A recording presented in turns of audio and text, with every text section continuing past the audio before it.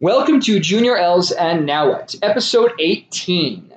Have you ever been in a conversation with a person who says, all right, I got a stupid question for you, and the question is bleh. And hopefully they didn't just simply vomit on you because, frankly, that would be gross and usually very smelly. The point I want to draw from this is this idea of stupid question.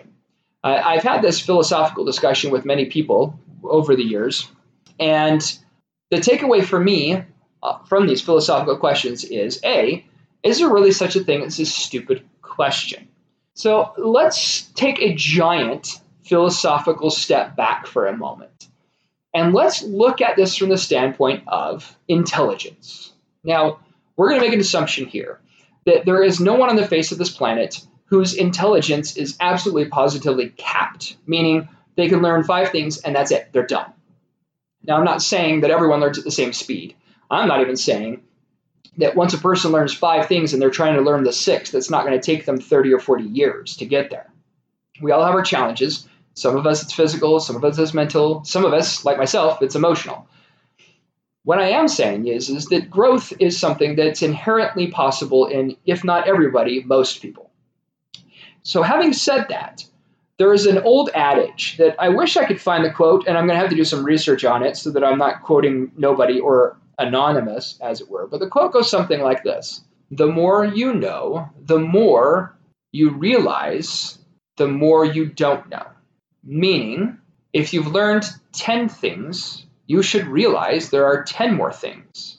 Now, if you've learned 20 things, you should realize there are now 40 things to know, and etc. Now, obviously, the numbers are just an illustration here. Who knows how that numerically really translates? But my takeaway from that quote comes in the form of the more intelligent and wise an individual is, the more they should realize that there is so much more to learn out there. What to me that then translates into, back to the original question of, is there such a thing as a stupid question? The wisest among us should be the least afraid to ask questions because they realize that the act of asking a question is one of the many forms of increasing our knowledge and understanding. As I've mentioned before, I learn through a variety of ways, sometimes through listening, sometimes through seeing. I'm also a person who will sometimes get, for lack of a better word, in trouble because I should be in a situation where I'm listening to somebody teach, say, a lesson, but I'm playing on my phone. But that doesn't mean I'm not paying attention. What it does mean is sometimes I'm so distracted by other things going on around me visually that I need to focus my visual on one thing so I can open my ears and really listen to the one thing I need to be listening to. So sometimes I'm doing something simple like Mahjong or Sudoku on my phone so that I can really truly listen to the person who is trying to teach me something. It's not because I want to be distracting or rude. It is my attempts at trying to truly listen.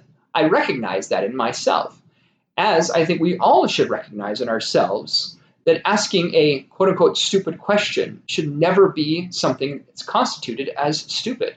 I want my children to always ask me things that might be obvious to me or not, or obvious to them or not, even if it's things I think they should know because I've taught it to them a dozen times.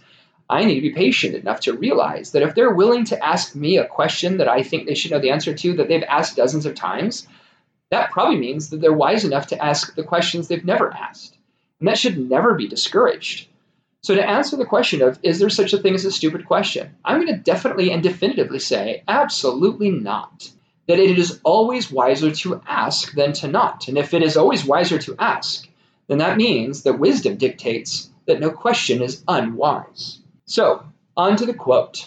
What if the only way to achieve your maximum potential is to always encourage others to ask questions, regardless of the complexity or simplicity of the question? We should always encourage them to ask. So on to the and now what portion of this.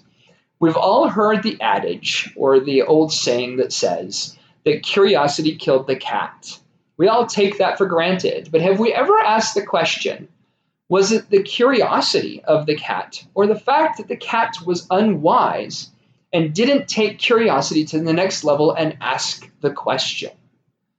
I'm curious to know why there's a sound coming towards me, and this sound seems to be approaching on these two long metal bars lying on the ground.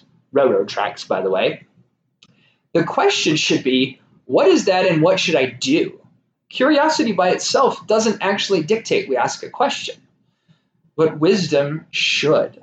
So I would argue that when curiosity killed the cat, it was because the cat didn't ask the question so that it could make a well-educated reaction.